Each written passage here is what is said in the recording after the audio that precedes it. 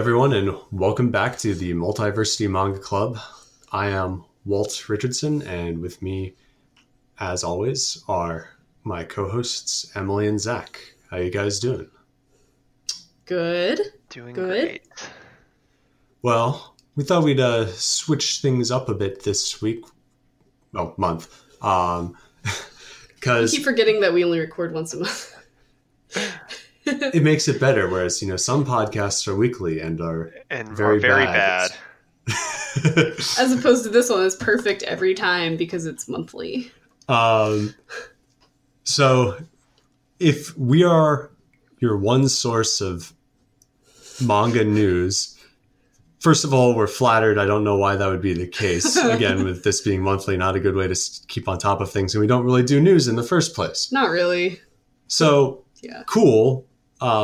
But if that is the case, and in case you hadn't heard, I've got some bad news. Weekly Shonen Jump is no more. But I've got some good news as well. That now it's just Shonen Jump. And it's now like it was a digital magazine here in the US for a while. Now it's more a service. That's how we get our content now. Services rather than publications, which that's a discussion in and of itself. But so now instead of getting it in like a collected magazine format, instead there's going to be published chapters on Viz's website, broken up by chapter, so you no longer have to quickly flip through the pages of We Never Learn and hope you don't see something that makes you feel like you have to go to confession even though you're not Catholic.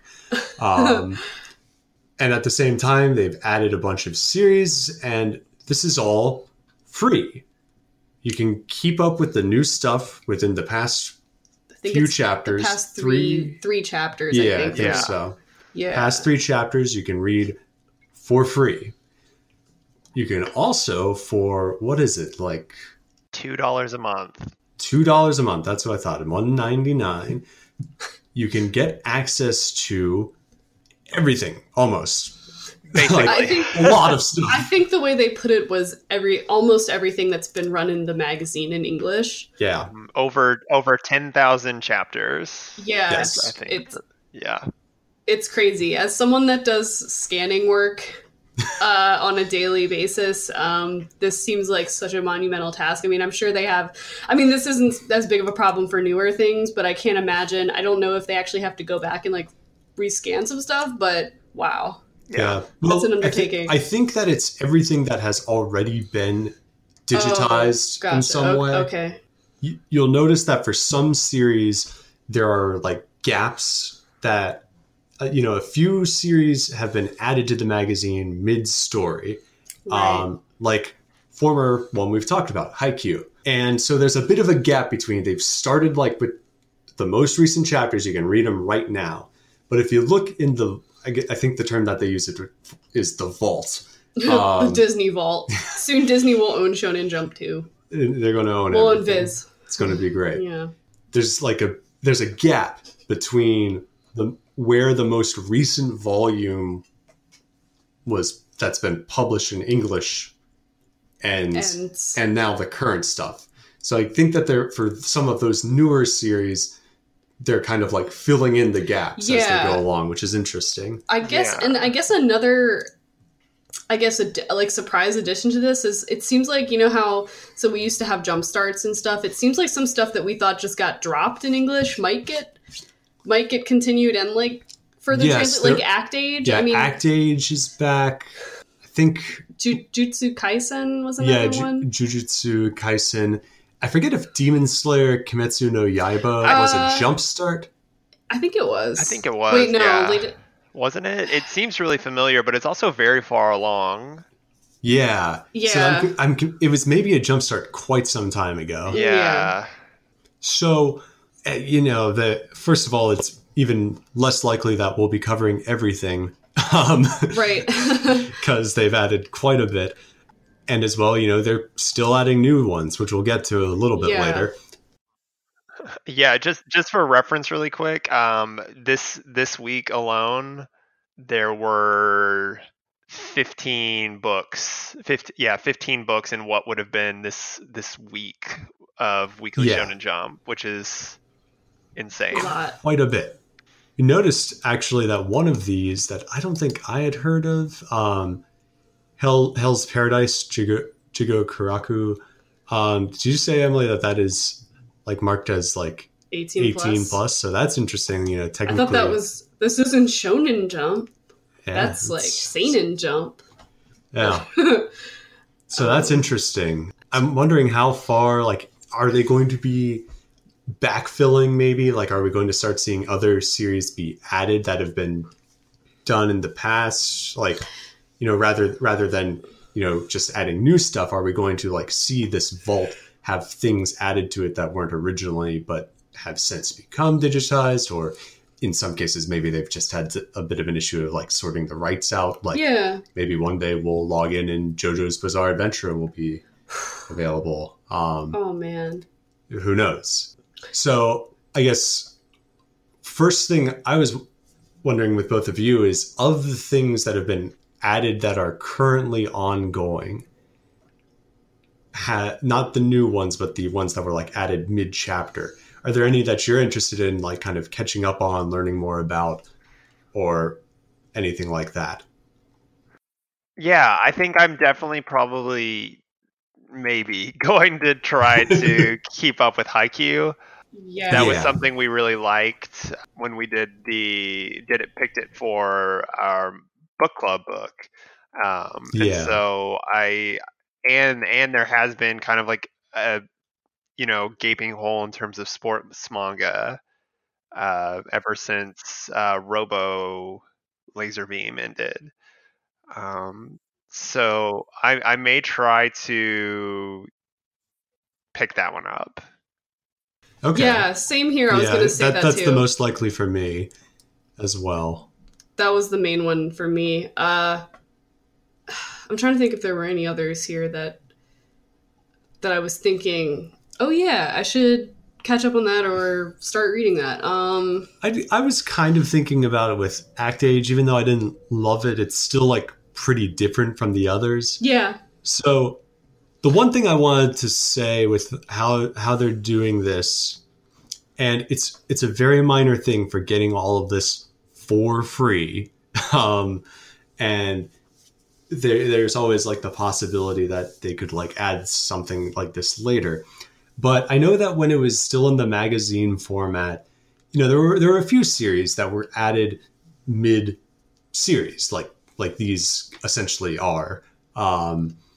And what they would do in the magazine is have like a few pages kind of recapping, like, hey, you know, here's the premise of this.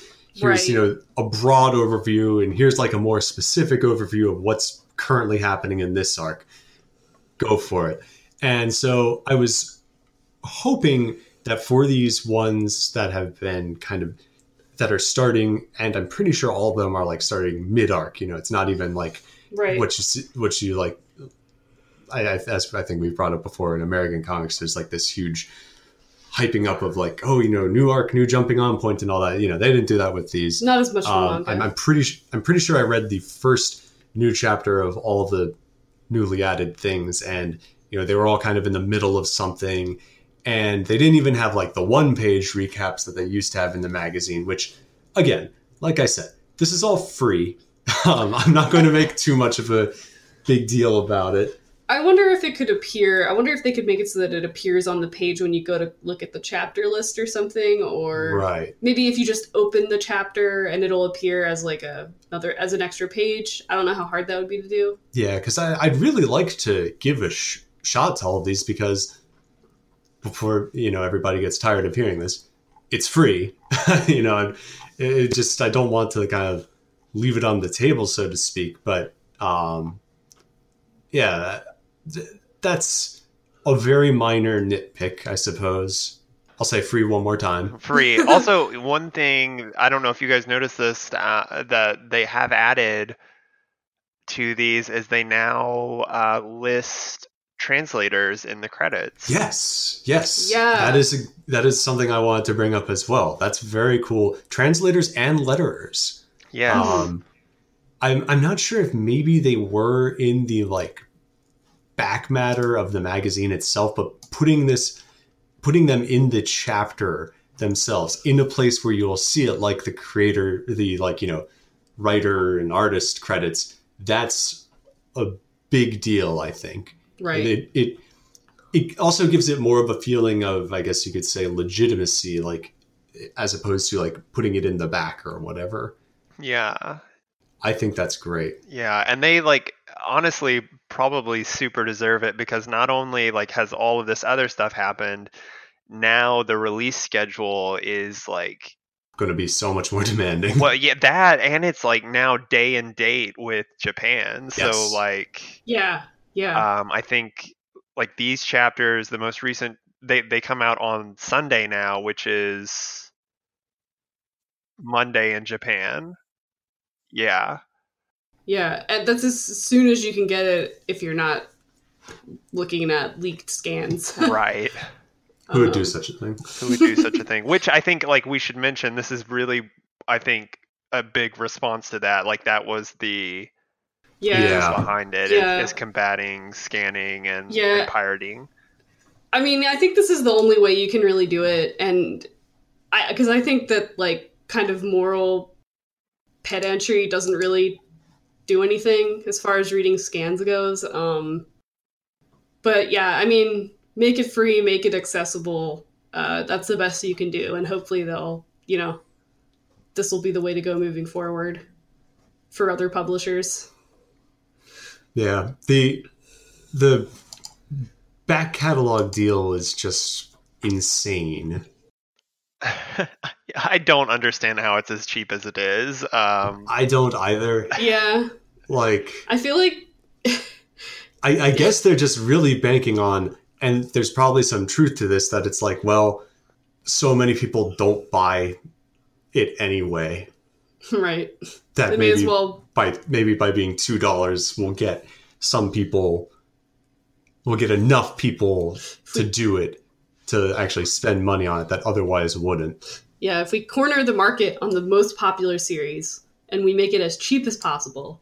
And more convenient, because even though we have our complaints about this web viewer, I'd still rather use this than try and find a torrent or whatever you do to download comics these days. I'm old and right. Yeah. don't know these things. Yeah. I mean, it's pretty much the same story as like music as well. Like, yes. I mean, now it is so much easier to be able to like stream music to a device or something, and pay, $6 to $10 a month and have that instant access rather than like trying to go to some kind of, file sharing site and pirate it like you would 10 years ago. Having to go to LimeWire and Yes. purposely spell it wrong because that somebody got the name wrong. Yes. Oh man, those were the days. One thing that I found interesting and that I've done a little bit of searching for, and I can't, maybe I missed something. One thing is conspicuously missing. One Punch Man. Oh, interesting. And that is a big one. That's not in there. Now, again, I don't want to complain too much about a free service. I want to complain too much about it.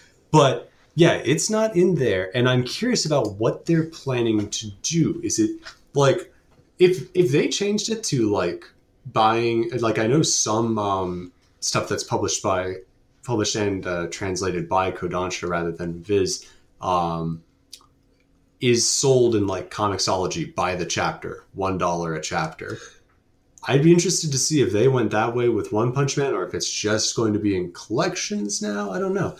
I'd buy it $1 a chapter, no questions asked. Yeah, especially because a lot of One Punch Man was kind of published to be viewed online. Is that true? Because we have those 2-page spreads. Some of them kind of look like... Or no, I think I'm the other way around. Well, they do kind of get swallowed up in the gutter. The gutter... Okay, I was thinking because I thought later on it was kind of made so it looked okay on a computer screen rather than, as if it were just translated from... Right. Or transposed from page to screen. But at any rate, yeah, I mean, I hope they let us know what's going on with that. Yeah, I'm not complaining. I just like to know what's... Yeah. what's the case there. There's just so much. We have a lot of options if we ever want to go back and read something that Viz published. Makes the book club portion of our podcast much easier. Yeah. Now I have no excuse for not, say, keeping up with Black Clover and. I mean, your excuse is that it's okay, but not that good. Yeah, I had the opportunity because I actually started purchasing Shonen Jump when it started, so I had all of them. But yeah, I never got around to it. I may actually go back and read Dragon Ball Super now. Oh yeah. To be fair, you could have done that before, couldn't you? Or did the webcomics used to kind of rotate or something? They only if you kept up with it you could, but they did take them off after a certain period of time. So they only, I think it was timed with the release of the physical volumes. Whenever they came out, they would pull them out. And I was bad about keeping up with that. Yeah, I was thinking likewise with My Hero Academia Vigilantes. Yeah. That's that. We did have some new series start in December that we thought we'd give a quick word or two about, going in order. The first of these was Chainsaw Man. This is by Tatsuki Fujimoto. It's interesting. It's a kind of like typical supernatural action type thing that you kind of thing that you see in shonen stuff a lot. And this is what we've mentioned with some jump starts, that it's kind of endearing to see when the art isn't. It's a bit rough, but in a way that's kind of endearing, I think. I think the demons are so cute. The cute. Yeah. Well, the ones that are supposed to be cute. I actually had a really strong reaction to the first chapter for some reason. I was like, oh my god, this is going to be so awesome. I don't know what it was. I think the first chapter really kind of, I don't know. Because then like the following chapters weren't as like crazy and kind of out there as that first chapter was, where it was like kind of so bloody and they kind of.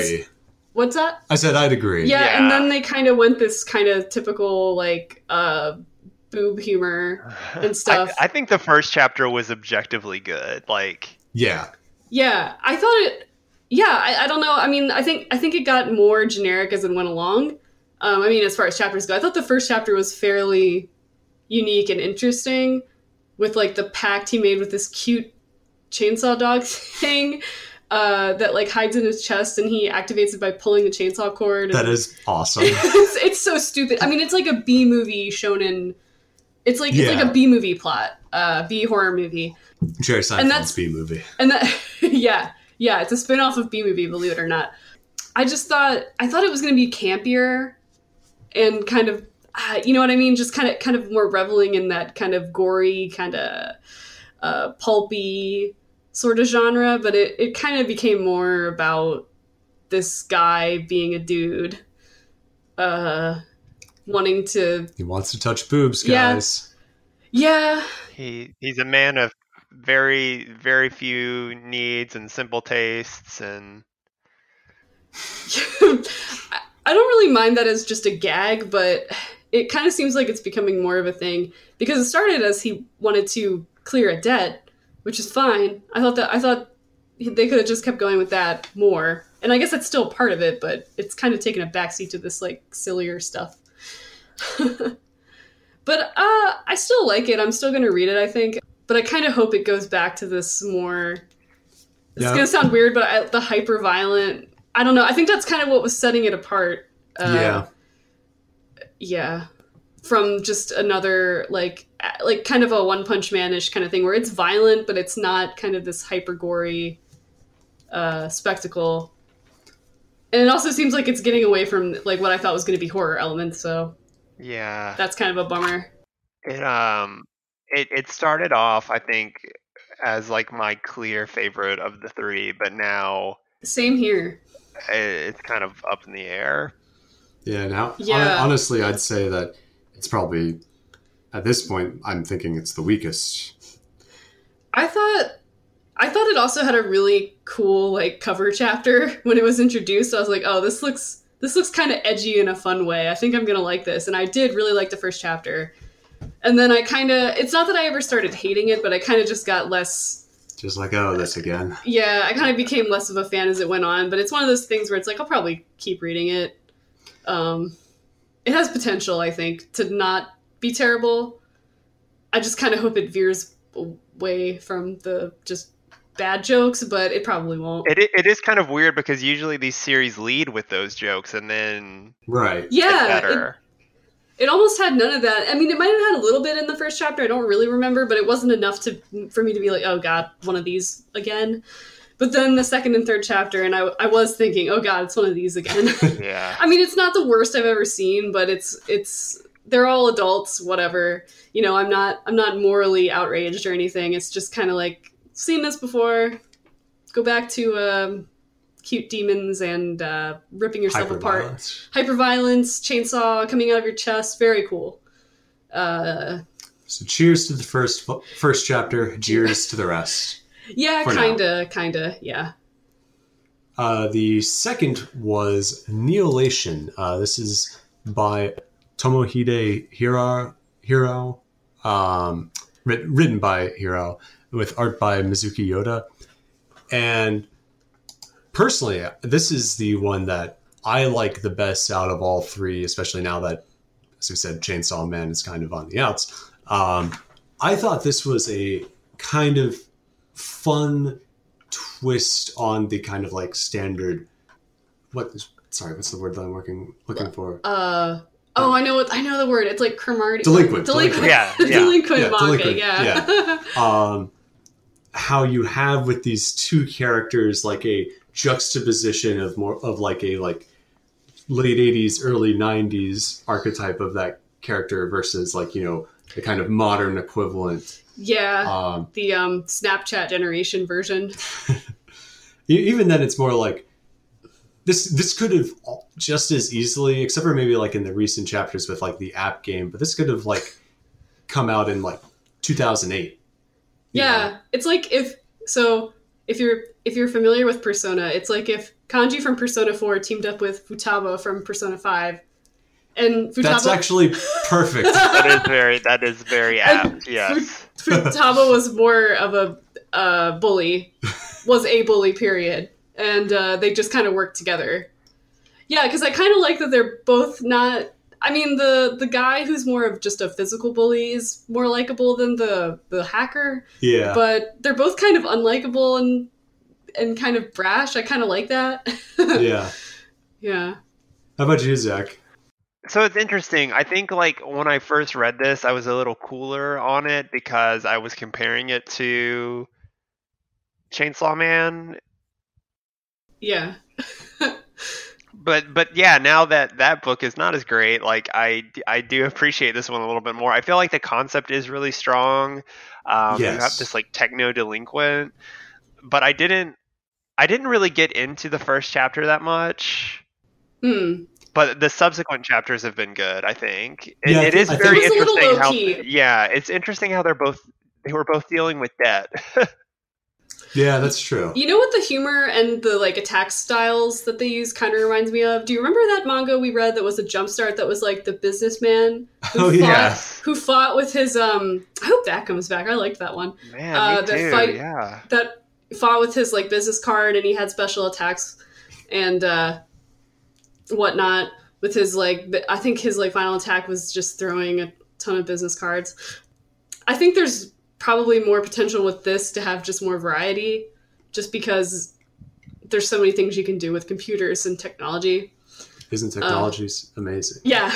I was gonna have some like stock phrase about how crazy it is these days, what these kids can do with the internet and computers.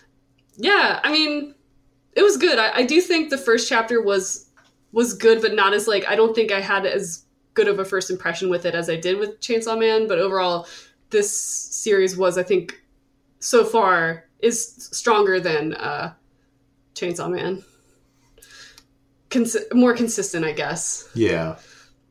I agree that the first chapter didn't sell me on it. It wasn't really until the like second and third ones that I was like, okay, I think there's something to this. Yeah, I think this first chapter was just a little, I don't want to say slow, but it wasn't super exciting in the way that like Chainsaw Man kind of came out and like, here's the thesis of Chainsaw Man.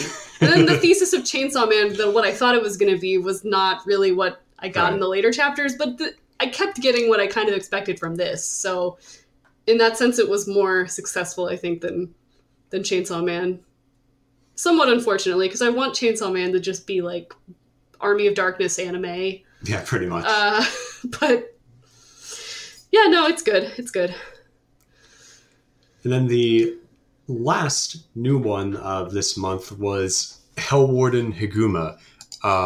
This is by Natsuki Hokami, and I'd say that this is like, so far, 3 chapters in, I'd say it's like the definition of a solid 6.5. I like it. I'll keep reading it. It doesn't blow me away, but it's the most shonen manga. Yeah, it's very. It has a kind of classic feel to it. It's got that, just supernatural action with very faint horror elements. Yeah, like kind of like Bleach. Bleach, Yu Yu Hakusho. Yeah, that kind of stuff. The cast seems fine. Yeah, the art is nice. It doesn't, but at the same time, the art doesn't blow me away. No, it's like a fairly interesting kind of thing going on with the hands that he controls, and yeah, it's a nice little. It's kind of some fun lore about how he subdues these demons, these spirits that escape from hell. But yeah, it feels like something I would have read in like the late 90s, like or early 2000s when I was in like middle school. Something I would have picked up at Borders and be like, this is so cool. Oh my God. It has the feel of like one of those series. I don't know what it is about it. I mean, the art style doesn't look old or anything, but just the feel of it. Sure. You know what I mean? Like late 90s shonen. Yeah, it's really funny to me how this is like starting as we're getting some of those old jump starts coming back. Right. Because it just calls attention to how many of these kind of like supernatural demon hunting themed books we get. Yeah. It's like I could just go back and read Bleach. Yeah. But yeah, this one was like had that kind of like comfort food feel to it. That's a good way to put it. It's a lot like Black Clover or something like that. That's like not great, but it's what it's familiar. Yeah, right. And I'll probably keep reading it for that reason, but I won't be heartbroken if it ends early. Right. I wonder if the new format is going to support stuff that we might have had to vote on before to be in the anthology to keep continuing. Do you know what I mean? If stuff that would normally be out of the magazine would keep going, yeah. I think that's fairly likely. Because I have a hard time kind of following if something either stopped in Japan or if it's stopped here in the magazine, but it's still if it's maybe going to get published in volumes and tankobons or whatever. But I kind of hope. I mean, I hope we get more. It will mean we have to read more per month. But it's always good to get more stuff that we might have, especially stuff because we've liked a lot of the jump starts, and it feels like a lot of the time we're like, well, we don't know if we'll ever read this again. And especially for stuff that's more outside the mold. Yeah. Hopefully, this gives it a larger chance of continuing. One quick anecdote about Hellwarden Higuma that made me laugh is I don't know if I told Emily this. I don't know if you read it, Zach, but the week that the first chapter came out, editor of Multiversity Comics, Brian Salvatore, reviewed it for Multiversity. They do a weekly manga review column for Shonen Jump titles. And something that, Brian has not read much manga. He's read a little bit for like reviews here and there, but he's an old man. Hey. coming at this from a more Western comics perspective, And while he liked it a lot, I thought it was really funny is that he was like, boy, that kid's outfit when he transforms is very Nazi-like. And I'm just like... Welcome to manga. Yeah, that is a lot more common in Japanese comics, buddy. It's not really... I don't think it's not even really like... It's not really meant to be like, wink, wink, nudge, nudge, I'm a fascist. Like, it's just stuff that, like, Western artists would probably be like, I'm going to avoid getting anywhere close to that just to be safe. Yeah. So, yeah. For weeaboos like us, it just washes over us. But it was funny for, like, Brian just to be like, whoa. Does Higuma have a armband too? I don't remember. That's another thing that people kind of get weirded out by, but it's something that, like, some characters have armbands in manga and anime and some video games. Like, there's a character in Danganronpa who wears kind of like a military-looking outfit with an armband, but the armband is usually kind of like a school thing. Like, right, it's kind of come up with a sort of connotation here. Yeah, it's unfortunate. It's not meant to be like a fascist symbol. It's just unfortunate if you pair the armband with something that looks vaguely military, immediately Western... Something vaguely Hugo Boss. Yeah. Western readers are probably going to look at that kind of side-eyed and be like, what is this exactly? But no, most of the time I don't think it's... No, it's... Well... It's not something malicious or... And then you have part 2 of JoJo's Bizarre Adventure where Jonathan Joestar becomes friends with an actual Nazi. That was Joseph Joestar. Joseph. Whatever. I had the first letter right. I think I've mentioned this before too. There's a Naruto character who has a swastika carved into their forehead. Yeah, we did talk about that because we were talking about how in One Piece, Luffy's brother was a Nazi. Not really. He just had a swastika on his back that they had to have a huge translator's note and be like, "This is not a symbol of hatred." Because I forget. I wish this is very off topic, but I wish I knew what they did in like the 4 Kids. I think they might have just erased it. The 4 Kids is a dub of one. The 4 Kids, turn it into a Christian cross.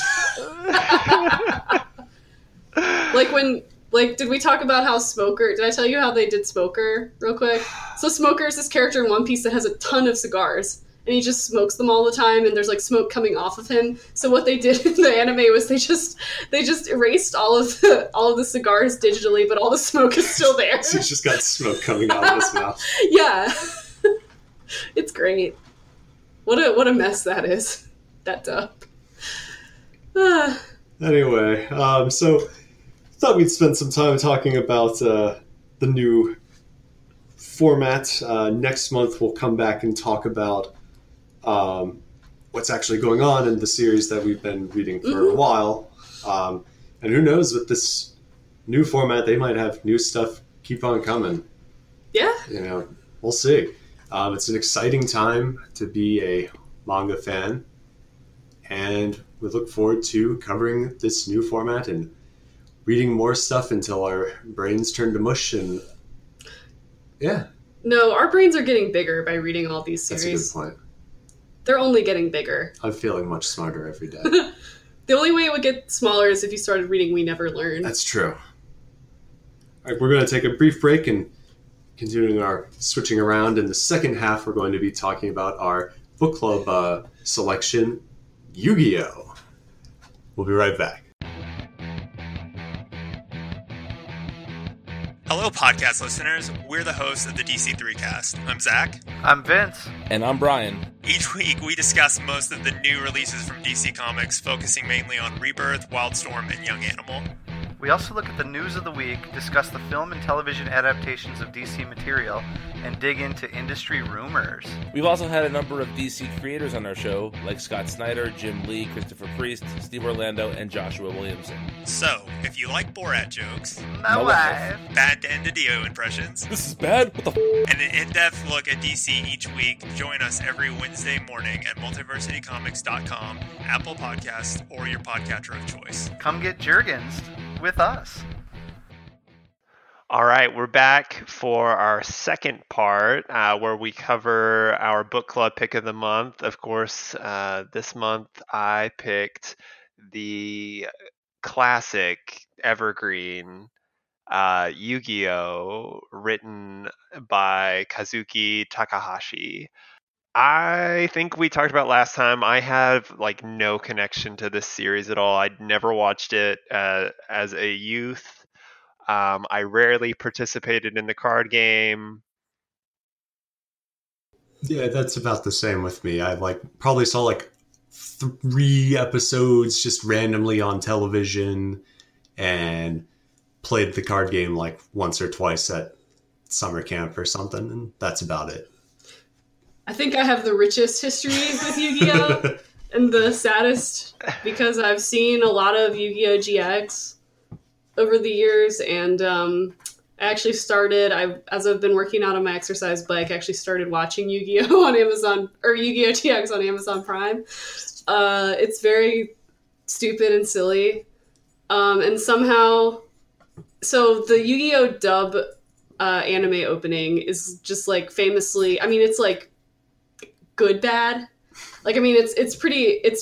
It's pretty well known for just being stupid but memorable in a dumb way. It has no melody, but somehow the Yu-Gi-Oh! GX no melody. The Yu-Gi-Oh! GX opening with a melody. It's an actual song. I forgot in 5 seconds.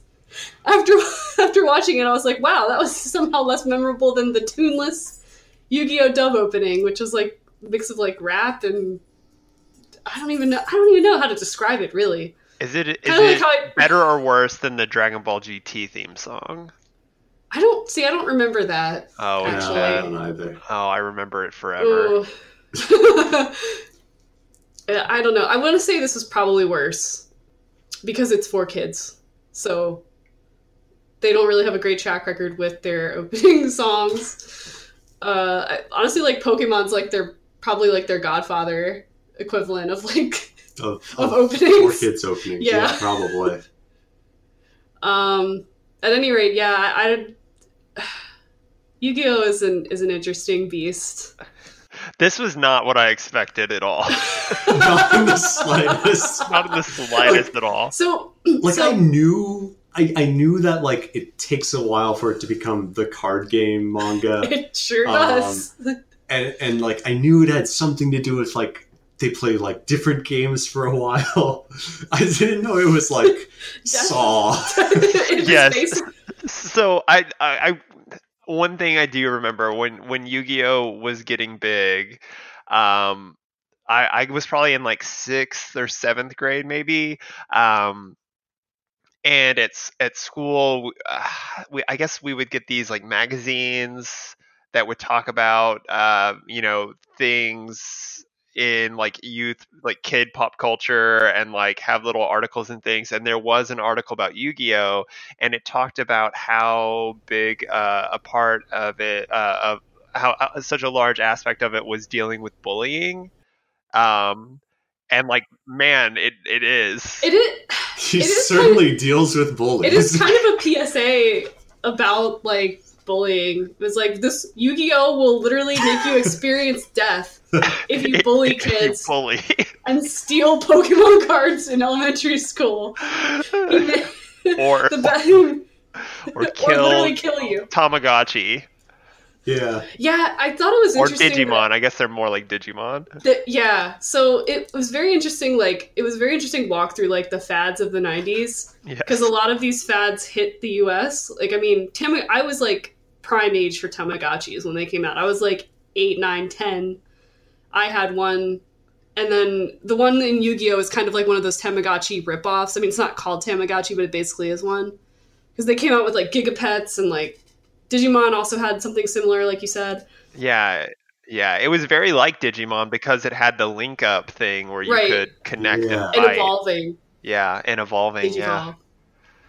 Yeah. This was very weird. This was a lot weirder than I expected. I did know about the weird death game stuff because I'd seen the picture. There was an image going around. I think it got kind of popular on Twitter of Yugi stabbing the money.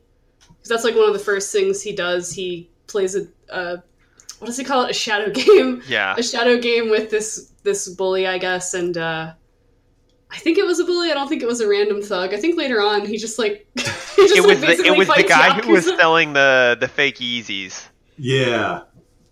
The fake what? The shoes. Yeah. Oh. Wait, was it him, or was he the guy that the shoe guy was like asking for like protection? Oh, you're right. The shoe guy was the scorpion in the shoe. Scorpion. That's right. That's it. The scorpion. That's right. Yeah. Okay. Who was the money guy then? I think he was the guy who was that the very first chapter? It was the very one of the first. Okay. It's like the And guy Joey- who's basically like asking for protection money. Yeah, I was mistaken because the shoe scorpion one also involves a knife. Yeah. But Stabbing the shoe. Yeah. Stabbing the shoe. Yeah, that's right. Yeah. But Also, like, I knew from like the bit I saw of the show, you know, the whole like thing how he transforms, and it's like, okay, he like becomes this other Yugi. Man, he looks so much eviler. Like, Yeah. he just looks like serious in like the like, he looks show and super- stuff. He looks just kind of like he stands a bit taller and like he looks more elegant. He just looks like a demonic imp or something. yeah, It's- he gets possessed by the king of games. It's so good though how they go through like Christopher Reeve Superman levels to like prevent the love interest from finding out yeah, his Nope. alternate identity. it's amazing. Yu-Gi-Oh is just epic. Like when he becomes his epic alter ego and just like owns bullies. Yep, it's an Makes- important lesson for us all. Makes a kid that the worst thing he does is steal a card. Makes him experience death. That's what happens to Kaiba. It says the ends with Kaiba being like trapped in the In the realm of the cards. or yeah, something. but it's basically like experiencing death. And then he gets to does the come same back. thing to his little brother. He puts him in the egg. It's like 6 or 7. He's gotta be. Because Seto Kaiba is probably, what, 13, like 15 or 16. And, Yeah, I think it's like and the 15, little brother, 16. damn it, I forget his name, but I don't think It was his Kaiba. some, yeah, Little Kaiba. little Kaiba. Kaiba Jr. He does have a Oh. name. It starts with an M, I think. But he was like, he'd show up sometimes in the, in like the first series. Yeah. That was one of the last ones. That was the dual, that was like the dual chess. I think that was the last one. It was the last one we Volume read, Capsule 3. Monster Chess. Yeah. And that's when it's becoming a little less gory and a little bit more just like, okay, this is games now. We'll see. There's a lot. So I guess as the series went on, they like realized, oh, we can. I guess I don't know exactly what the history of like people were Yeah. probably writing in about. Hey, we want to know more about this card game. I think that's almost probably exactly what happened. They're like, that sounds really cool. Blue Eyes White Dragon, I want that. Like the people that, you know, it's like the equivalent of, you know, writing into Oda and suggesting like, hey, this person's birthday should be this. And he's like, okay. That's very cool. Except in this case, they make a product. So Yeah. Yeah, let's see. I'm gonna see like what the time frame It's was. such a weird... It's such a weird thing if you think about it. Yeah. Like, it would be like if... Well, so according to Wikipedia, the manga started on September 30, 96, and the trading card game didn't launch until 1999. yeah, it's quite a bit. And then like I guess I don't know if it like kind of rebranded as like Yu-Gi-Oh! Duel Masters or something like that. Right, because at first it was kind of just a rip-off of Magic the Gathering. It was like Wizards and something. Monsters and... Wait, scroll down. I think it was down here. Magic and Wizards. Yes. Yeah, Magic and Wizards, and then it was rebranded as Duel Monsters. Right, and well, and that's what the series, kind of like how here with Dragon Ball, how we kind of split it up into Dragon Ball and Dragon Ball Z. Right. The series, like in the U.S. publication, the way it's collected, it becomes rebranded as like Yu-Gi-Oh! Duel Masters, Duel Monsters, and so you like that starts at like a new volume 1, like when it becomes what we think of when we think of Yu-Gi-Oh. Yu-Gi-Oh! Yeah. Duelist. That's it. Duelist. Yeah, the original run of Yu-Gi-Oh, which is 38 volumes, was broken up into To just Yu-Gi-Oh, and then Duelist rebranded here. yeah, and then there Which was is when also it just the becomes all card game all the time. yeah, and then the last 7 chapters it looks like was another volume as well. Oh, okay. Or the last 7 volumes were another book called Millennium World. And then they keep adding new series like GX Arc V, Arc 5, I don't know. Yeah. GX is the only It'll one never you die. need to know. Yeah. So long as it continues to print money. I wonder. But maybe it doesn't. Maybe that's partially why they switched. I mean, it says as of 2018, Yu-Gi-Oh is one of the highest grossing media franchises of all time. Oh, well. It's probably still really. It's one of those things that, like, it's like Zach said, it's evergreen. There's a 8-year-old born every day. They're gonna play Yu-Gi-Oh. Yeah. I am surprised it got so popular along with Pokemon. You know what I mean? Like, it seems like it would have Well, it's a been little vying. bit later, wasn't it? Well, yeah. I mean, I guess the cards came out after Pokemon TCG got big, but Yeah. I'm surprised it like carved a niche for itself. I guess it's like considered quote unquote. I know there's like huge power creep in it. I don't know much about it, but I do know that. I guess that's true for Pokemon too. But I guess like it's different enough like style wise that people are like, oh, I like this better than Pokemon. I get the impression that like you really can like track it like in terms of accessibility and difficulty of mechanics and things, like Yu-Gi-Oh is like a really good bridge between Pokemon and Magic the Gathering. Yeah. So one of the things that was funny to me as someone like, I played Magic back in the day, and I've been getting back into it with, now the Arena. They're kind of Hearthstone competitor. I've been getting into that this past month. It's really good. Anyway, was something that was really funny to me about the first Duel Masters, whatever, related chapter and what we read is like, this whole like hype about the Blue Eyes White Dragon. That's the most powerful card and such, and it's so rare, and it's what everybody wants. And like, knowing I'm hardly an expert on game design or anything like that, but knowing the little bit that I do about just from having like played this and like a few other card games, they've always like had a bit of interest for me. So I've checked out a few over the years.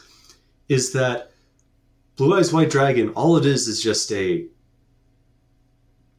it's just a creature in this game. It just does damage. It does nothing else. Right. And that's really boring and not interesting. And it, it's not to a 15-year-old that's obsessed with Duel Masters. Exactly. To that kind of audience, that is what is so cool. It's aiming for that, younger audience, that this is what is most powerful. Whereas, in any sort of like, really in any sort of game like this, stuff like card draw and letting you get stuff out that earlier, that's going to be like, that's the stuff that really breaks games, not just something that hits really hard. Super powerful. This is all about branding, though. Yes, like, exactly. The Blue Eyes White Dragon, you know what the Blue Eyes White Dragon looks like, even if you don't even want to know. Yeah. It's the Charizard effect. Yes, absolutely.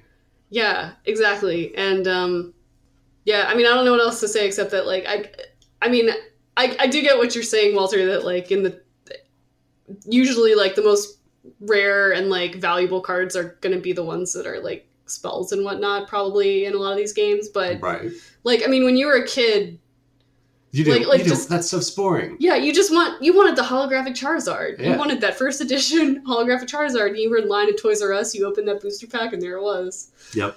You get, like, the kid audience isn't really going to understand, like, it's really good to be able to, like, draw 3 cards. Yeah. And it's like, what? That's boring. 3 I think cards. Why draw 3 cards when I can have my one Blue Eyes White Dragon? How cool is it that the Blue Eyes White Dragon didn't obey Kaiba because knew that he didn't have his full heart in the card game. So cool. The Blue Eyes White Dragon. It was like Harry Potter, except cooler. The Blue Eyes White Dragon refused to fight to hurt Yugi. It's delightful. It's pretty fun. I don't know if I will read all 38 volumes, but I can see myself. Never say never. I could chip away. Especially now that we've got the vault. That's what I'm saying. This is way more probable now. As sad as that is to say. I wouldn't like buy this. But the fact that I have access to it anyway, it's dangerous. It's like, yeah, exactly. It's like just the fact that it's there, it leads one to unhealthy habits like reading all of Yu-Gi-Oh. Yeah. I wonder if I kind of wonder if Takahashi had like a plan for the series that was different than just we're gonna do dual monsters.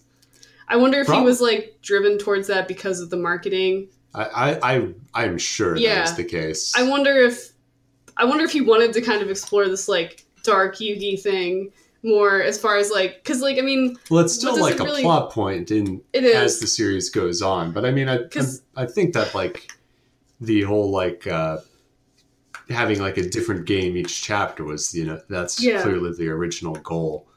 But I mean, also he's the king of games, not the king of one card game. That kind of lost its meaning. I guess that's a good point. A little bit. So I think nowadays Yugi would be really good at every game. Like he'd win all the esports tournaments. Oh yeah. Everything. Yeah, it's pretty sad he hasn't like evolved with the times. Like now there'd be like a dangerous game of like with fidget spinners or something, or God, I don't know. What other fads are there? Bird Box Challenge. Yeah. Oh man, the modern Yu-Gi-Oh would be like some kind of master of memes. You do like, or particularly those kinds of like online challenges, like the what was the ice? The ice bucket challenge. Oh, the ice bucket challenge. Yeah. Like Kaiba, it would be like Kaiba had a really good one, and then Yugi comes in with something that's even bigger. Yeah. And so they have like a meme fight. Oh man, I don't know how that would work. It doesn't sound the ice bucket challenge, but like you're already like in a freezing area. Just whoever passes out from hypothermia first. It's basically just Saw, and Yugi is Jigsaw, except he's not really like serial killer. He punishes bad guys. Yeah, he's an agent of justice. He's Batman. You stole somebody's fancy card. You're going to know what death feels like. And your brother, too. Your whole family. His brother didn't even steal anything, right? He just cheated. He just cheated and was kind of mean, I think. Yeah. He was just a mean, bratty kid. I mean, he doesn't deserve to... I liked how the chapters just ended, too. Yeah. The last page would especially the one with you, Kaiba's brother, it ended with him being trapped in the castle, and Yugi said, "Now you know what it feels like to da-da-da-da," and whatever he said, and it just ended that way, with the kid looking terrified. End chapter. Read the next volume, volume 4. Oh, so we did have like one kind of like story arc. Yes, with I forget the name of the character. Shady. His name was Shady. Would it be like Shoddy? Oh, okay. I'm thinking because there's a character in Ace Attorney called Shady. Yeah, Shoddy. Shadi. So yeah, that was kind of the most development we had concerning Yugi's alter ego. Didn't really explain anything much more. No. No. But that it was pretty wild. Yeah, I mean, this guy, again, he just flat up murdered at least one person. He murdered one of the people at the museum. And then attempted murder. He's just trying to get the Millennium items. Right. And he realized that he became interested in Yugi because, I need to explain the plot of this to you guys, but he was interested in Yugi because Yugi was the only person who'd solved the puzzle, right? The Millennium puzzle. Which didn't look that hard. Just throwing that out there in the first chapter. Jonouchi Joey threw the piece of the puzzle away, and then the power of friendship made him go get it Yeah. and bring it back to Yugi. Like from the panels that we saw in the first chapter, it seemed like it all fit together pretty clearly. Maybe these people were really dumb. Maybe. Maybe like It's magic. Yeah. people just weren't good at games back then. People only became really good at games in the 20th century. The only That's time we definitely had true. the time to be gaming. And Yeah, Because- we've got all this leisure time to be gaming now. also, what a cool thing for like your family to pass down, like a game store. Yeah, that's like, awesome. It's like, hey, my grandpa's game store. It's board game. I mean, I don't think it was actually like video games, but it was like board games, card games. It was basically like a hobby shop. yeah. But Very cool. One of the things, like, I got the vibe, like, I think that, like, yeah, Shadi's like an antagonistic figure, but I got the vibe like I wasn't supposed to feel like he Yeah. was like Evil. but it's like he still murdered He somebody. still murdered that guy. Maybe that's an uncharitable reading. Maybe I'm supposed to be like, yeah, he's a bad dude, but I don't think I this was really thought didn't out get that very vibe. well. Yeah, he was kind of. That section really. I mean, I'm playing Persona 5 right now, and that's basically he was like In his messing mind in palace. people's cognitive palaces. Yeah. Yeah. There's I also kind of wonder how we're supposed to feel about Dark Yugi. Yeah, Because he seems pretty evil. I mean, yeah, he believes in friendship, but at what cost? I mean, he's basically gonna commit genocide to okay, well maybe not genocide, but I mean like individual kill all the suffering. bullies. Yeah. Bully side. Bully side. Yeah. Which, you know what, some people are probably cool with, but That's the only Probably, side that's yeah. acceptable. can you imagine what he would oh my god, Yugi, the modern Yugi would fight online bullies, cyberbullying. Cyberbullying. When people bully you on your Twitch stream because you're like missing all your shots, and you know they tell you to quit being a loser or whatever, he will like suck you into a real version of Fortnite. Then he'll no scope you from across the map. Oh, I'm kind of realizing that this is just like a treatise on capital punishment, and like, I don't think I like it now. I want to interview Takahashi and tell him like I finally understand the thesis of Yu-Gi-Oh, and he'd look at me and be like, "You're right. This is what I was actually trying to communicate all this time. It's a PSA against bullying. And it's about how capital punishment is pretty screwed up. I think." Oh, what if it's what he was advocating? He's like, actually, oh, yeah. It's like, oh, I don't believe in prisons. You can't rehabilitate anyone. They must play if they play the shadow game and win, then they're fine because That's they've how you're proven it redeemed. Yeah. Yeah, it's the one chance you get. It's a sped up version of rehabilitation. You get one chance. And if you don't happen to be good at air hockey, you're going to burn in hell the rest of your life. Burn in hell forever, I should say. Oh, It was very entertaining. it's a weird book. It's much weirder than I could have imagined. It does not like fit in with the other shonen manga of the times. I feel like It really doesn't. It's definitely unique. It's definitely nothing at all like the comic. Can you The thing imagine? that inspired us to read Yeah. this in the first No, place. it's nothing like the comic. Can you imagine reading this and not knowing how it starts? Being like, what? Or you And like not knowing about the where it goes. that it doesn't start with the card game at all. Oh, okay, yeah. Can you imagine that? Like, yeah, if you I just kind of picked wish it I up- hadn't. If you had just picked it up with Yeah. only knowing about the card game and not, Oh, which I'm sure happened with people. right. Can we talk about the how'd you guys feel about, remember the superhero Zombire? oh my gosh. Yeah, because this is, as you said early on, Emily, this is like, 90s fads in particular, and This was about like a Gundam. This was like a painting. so painting a that was model- part of model it, painting. but he was clearly supposed to be like fan a of- Spawn. Oh, gotcha. Yeah.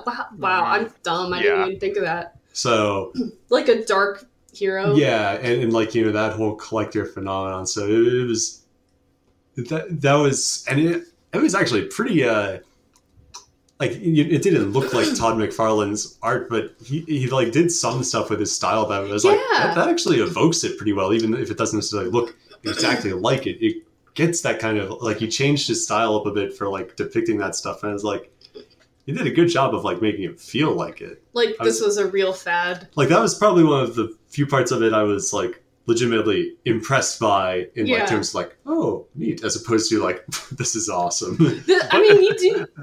The moral of that story though was a little muddied. Paying. What was the moral? I honestly don't know, but the dad like paid police to stalk his son. And then lose. And then they started extorting the dad. It's so bad. And then I think you were supposed to feel bad for the dad for doing this. And I'm thinking like, Walter's losing it. I'm thinking like, okay, before I found out he was paying people to pretend to fight his son or to like, threateningly approach his son and then lose, I was like, oh, I feel kind of bad for this guy. And then I'm like, this is fucked up. I don't like this. I wish I could remember what chapter that was. Oh. It was right before Capsule Monsters, I think. Right before the last thing that happened. Okay. I can't remember exactly how it ends. I just know he dressed up as the thing and as Zombie and fights. So I think that anyone who has signed up for access to the vault, if you read anything, read that chapter, because it's the perfect encapsulation of like everything being the message, as you said, Zach, just being so muddy. Like, what is this supposed to mean?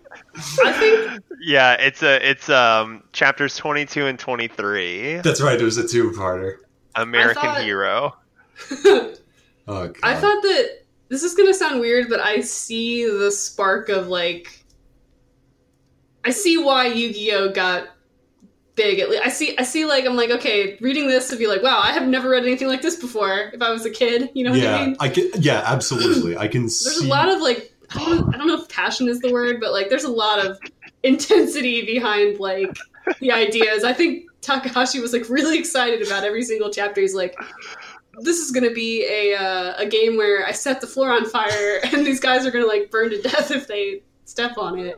Like, all right, you go off, I forgot. I forgot how it ended. He lights the guys on fire. And then the kid says, there's no way I could be a hero. And Yugi says, of course you can. You just have to be willing to cause other people to cause terrible injury to others. If they do you wrong. I mean, okay, those guys were pretty bad. I don't know if they deserve to be given like 3rd-degree burns or whatever happened to them. I think they probably had to go to the hospital. Oh, man. So we're in agreement. It's very good. It is very good. It's very entertaining. It's wild. I think I would describe it as like a wild. Yeah, wild is the perfect word for it. It is absolutely wild. Like it's not something where I would say it's like hard to follow or anything. No, like it's not it's not weird in the sense that it's like convoluted or it's like too much. It's just wild. Like if you actually think about what happens, it's like crazy. How many people go through like lasting psychological damage because of Yugi and it's not Kingdom Hearts, but it's definitely still Takahashi's Wild Ride. Yeah, for sure. Oh yeah, and it will increase your IQ by a couple points, I'm pretty sure. In fact, actually that reminds me that we were talking about at one point about how this is fairly similar to Kingdom Hearts. What? Were we?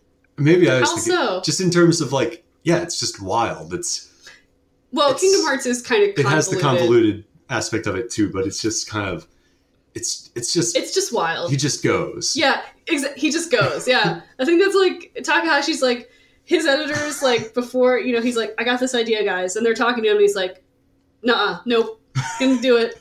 Like, maybe you shouldn't have a chapter where, like, you know, a kid thinks that a guy who burned people terribly is, like, a hero.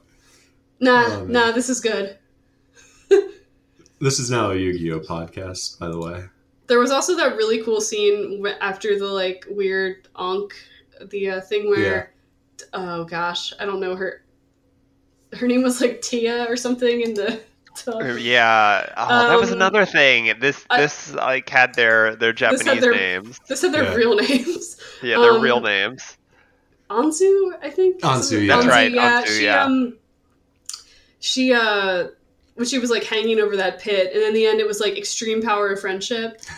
It was one of the most extreme power of friendship things I've seen. I think. Yeah, for sure. Because it was like Jonouchi Joey wouldn't move because friendship power, and then it was revealed that Shadi like didn't understand what friendship was. But it was a deep psychological breaking. They didn't have that back in ancient Egypt. Friendship didn't exist then. Yeah, that was. I won't go there. No, I was thinking of ancient Greece. Never mind.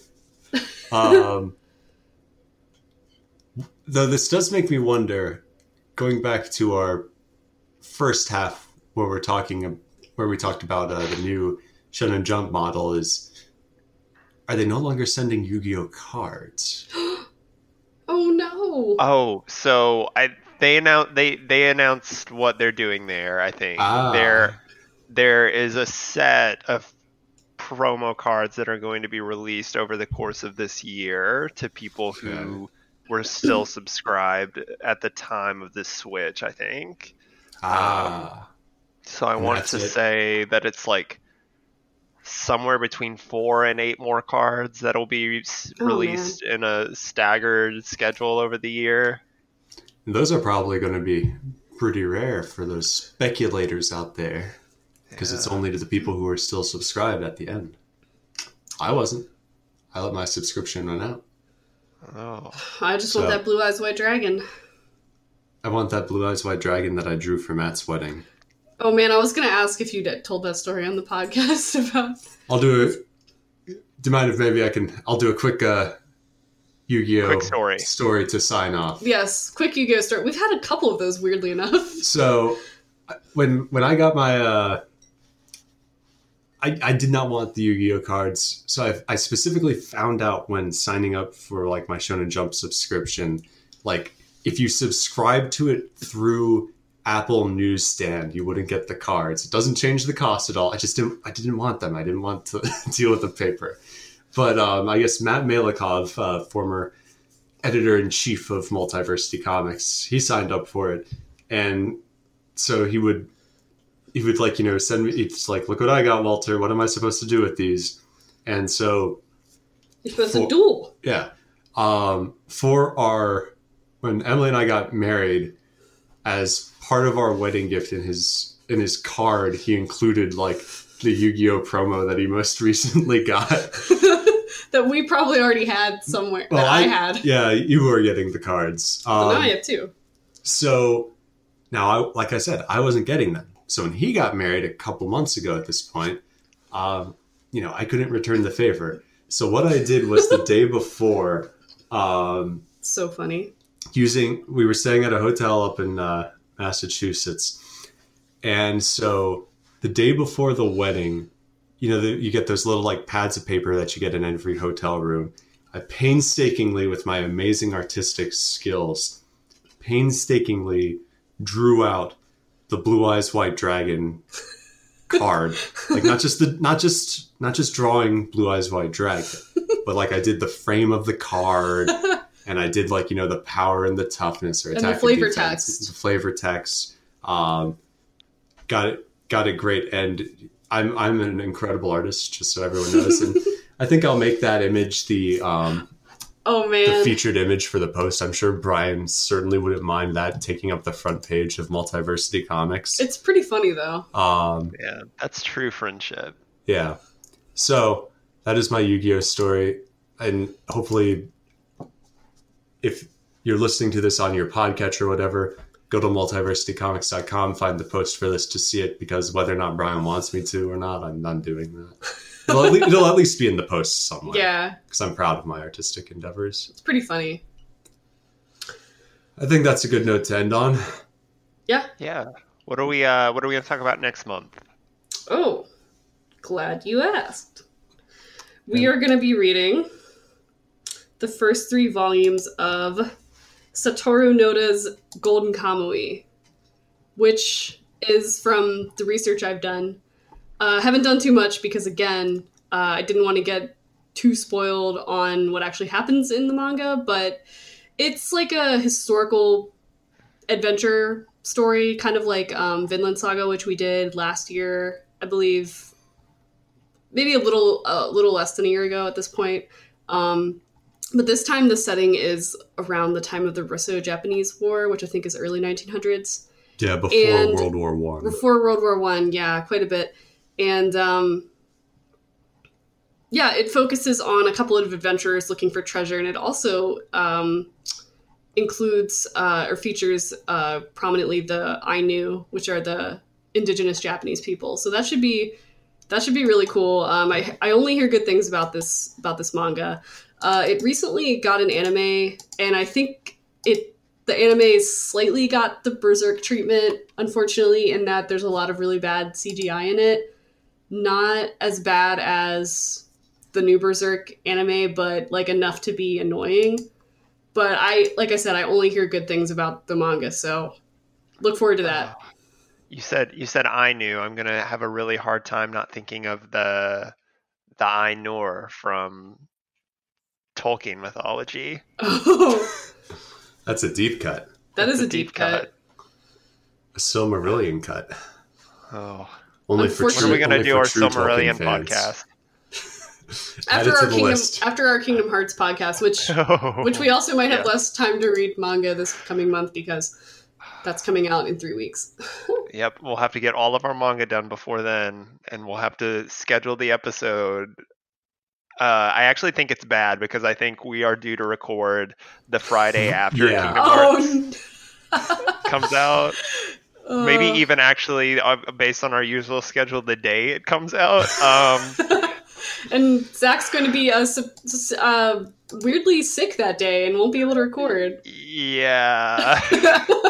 Cough. Sorry, guys. We'll figure it out. We'll have to figure it out. Yeah. So Golden Kamuy, 3 volumes next month. Excited to talk about that. And of course, the new the new kind of Shonen Jump lineup, which we'll figure out how to do. We'll try to cover it, I think, about the same way we used to. We just might not cover a lot of the new stuff that comes in. We'll pick and choose. And if there's any of like the newer stuff that any of our listeners are following, any of the new things that had been added kind of mid arc, if any of those you're interested in hearing us talk about, please let us know. Email us, comment on the post, whatever. Just let us know. I'm sure one of us will be interested at least. Yeah, please do. Yeah, we may find ourselves specializing more in I think so. areas. We'll see. We'll see how it pans out. But ultimately, I think this is a very good thing for us and for all manga enjoyers. Enthusiasts. Manga likers. All right. So where can everybody be found on Twitter? I am at Cosmos, of course. And I am at Wilker Fox. And I am at Goodbye to a Shoe. And that's us for this month. See you in February. Bye. Goodbye to you.